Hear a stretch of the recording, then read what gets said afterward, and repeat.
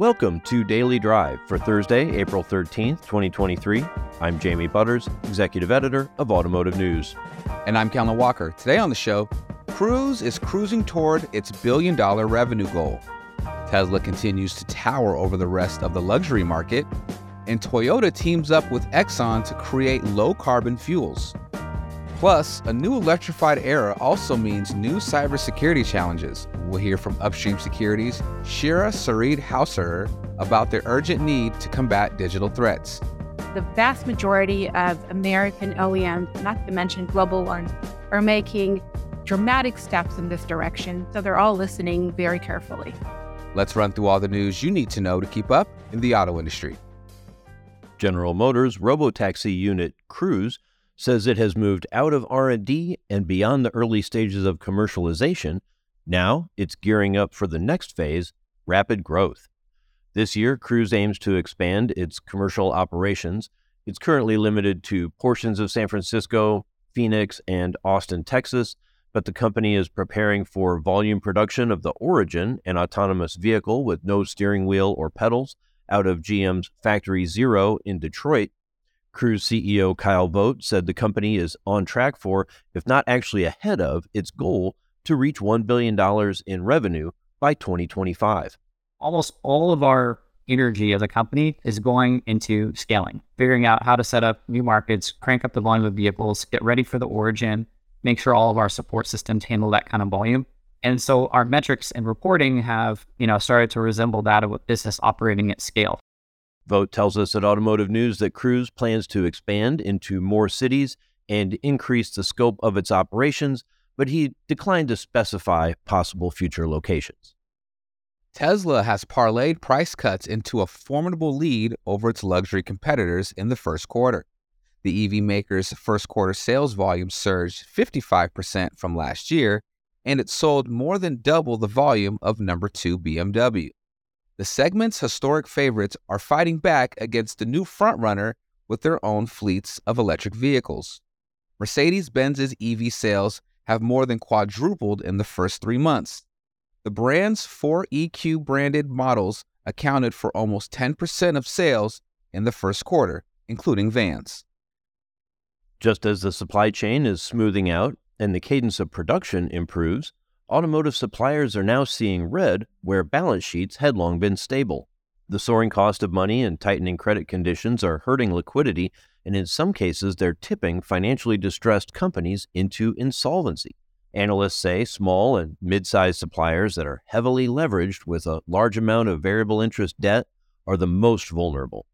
While automakers took in record profits over the past couple of years, their suppliers absorbed most of the impact of supply chain snarls by cutting costs, trying to renegotiate contracts, and often taking on more debt, a decision that has proved to be costly. And Toyota is partnering with ExxonMobil to test out low-carbon fuels in gasoline engines. Those fuels could offer a way for drivers to reduce emissions without upgrading to an electric vehicle.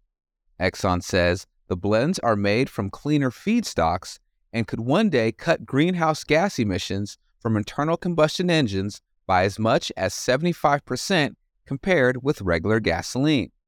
They are mostly a mix of existing feedstocks like renewable biomass and ethanol produced using cleaner processes. The fuels proved compatible with Toyota vehicles, raising the prospect of a drop-in solution that could compete with battery-powered cars in the future. The energy giant says the fuels are, quote, very much at the test phase and would require government policy support before becoming commercially available. And those are today's headlines. Jamie, you and I have talked over the last year about the Cruise robotaxis and the Origin, and I'll admit, I was one of the skeptics. But this expansion and growth, this is really happening. It sure looks like it. There's a lot of skepticism. You were not alone. I was not alone in being skeptical of this technology, especially when Argo AI shut down. But Cruise has just plugged along. They've really gotten their San Francisco operation into better shape. They've launched in 2 more cities, and now they're looking at other places in California if the state will let them.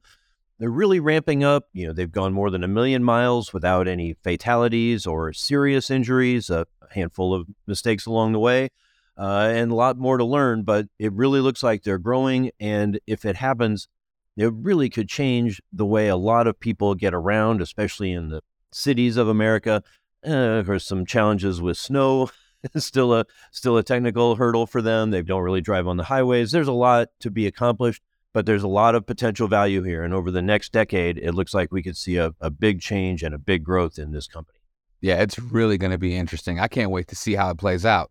Coming up, Upstream Security is operating what amounts to an air traffic control center for vehicle cybersecurity out of Ann Arbor, Michigan. We'll hear from Upstream's Shira Sarid Hauser next on Daily Drive. Hi, I'm Pete Bigelow, host of Shift, a podcast about mobility from Automotive News. Each week, I bring you a conversation with leaders who are on the cutting edge of transportation, like this one with consultant and strategist Salika Josiah Talbot. The technologists are forcing themselves in a space that they shouldn't be. And I think the social scientists and politicians are falling down on the job. To hear more about the new technology and policy reshaping the way people and goods move around, join me on Shift. New episodes each Sunday on autonews.com or wherever you get your podcasts. Welcome back to Daily Drive. I'm Jamie Butters with Kellen Walker. The industry is ready to make a massive switch to electrified vehicles, but is it ready for all of the cyber threats that come with it?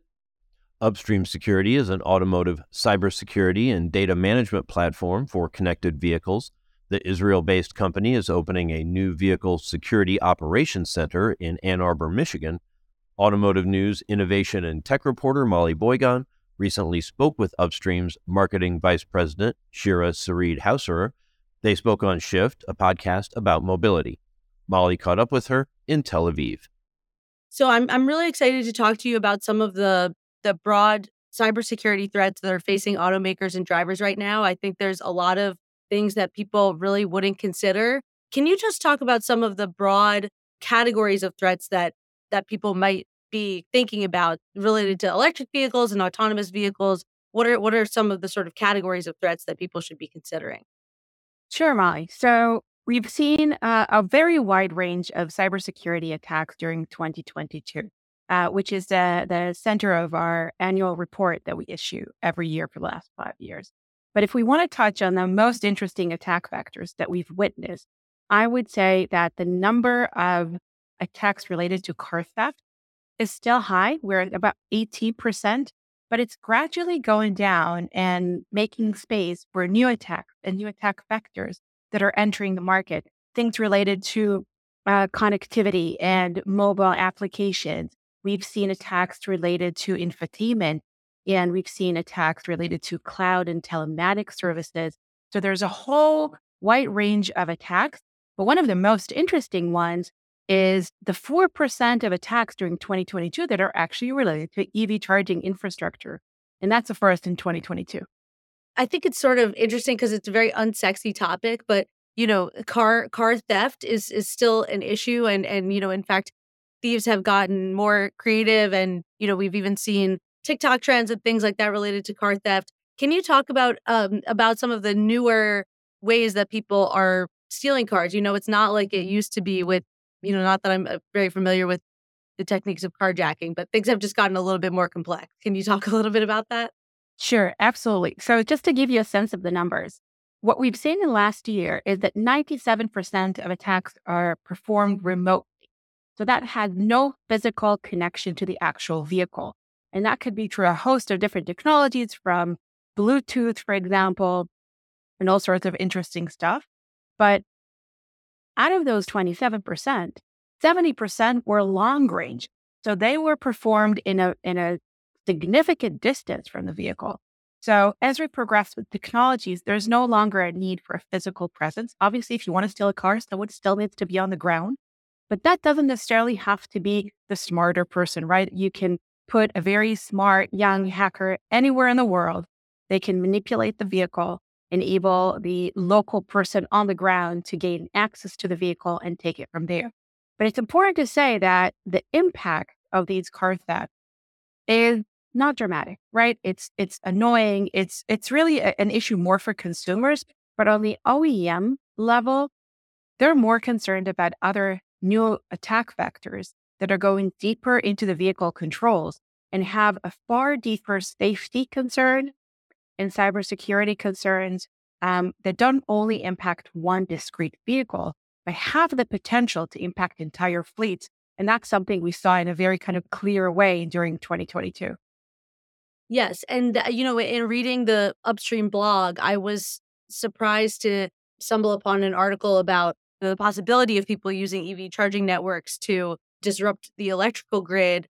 It seems like there's just so many possibilities that consumers likely, and in some cases, maybe even automakers, are not considering. How should automakers be thinking about, as they're adding new features to their vehicles, the possible safety and security threats? And also, is that kind of innate to the development process, or is that sort of a paradigm shift that needs to happen?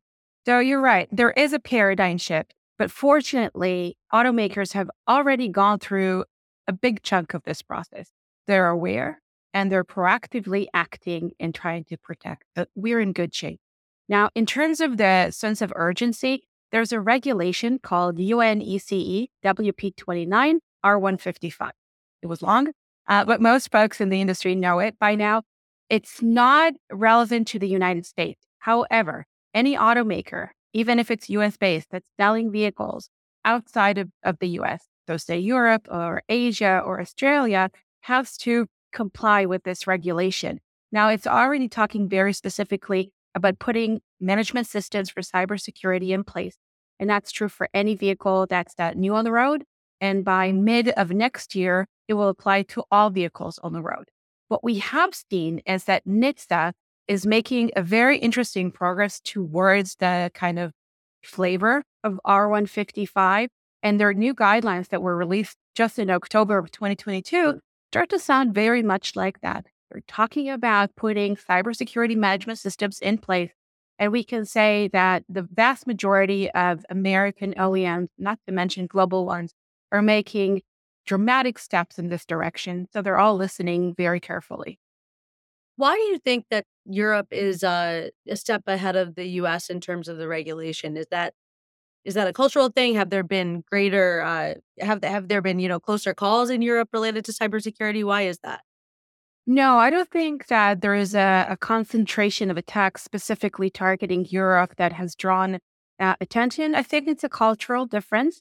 It's interesting to see that around EV charging that you've just mentioned, actually, the United Kingdom was the first country in the world to put a very specific regulation in place requiring a cybersecurity threshold for protections to be installed in EV chargers. So you can see probably a cultural difference. But in general, what we can see is that governments around the world are being, for maybe one of the first times, pretty proactive about pieces of regulations, right? Most often, they will wait to see the impact before they put on restrictions and requirements. But in this case, particularly as we progress towards electric vehicles and governments around the world want to promote sustainability and environmental considerations, EVs are a very fundamental way of ensuring that we are more sustainable and better, cleaner environment. So they have to protect, right? And as more investments are being made by governments around the world, and you can see that almost everywhere, you see that malicious actors are getting attention towards interesting form of cybersecurity attack, right? We have seen one of the first signs in Europe where a charging station network was ransomed and completely disabled for a few hours. That was related to the situation between Russia and the Ukraine, so driven by geopolitical considerations. But gradually, we're seeing more research around this topic that manipulations through the charging network will not only impact the vehicles that are using the chargers and the consumers, but also public infrastructure and the local grid. So that's definitely something to keep a close eye on during 2023. I know that Upstream has opened a new vehicle security operations in Ann Arbor. Can you talk a little bit about that? The sort of center of a lot of this automotive innovation is happening both in Michigan and out west in Silicon Valley. What is that center sort of aiming to do, and what was the sort of thought process behind that location?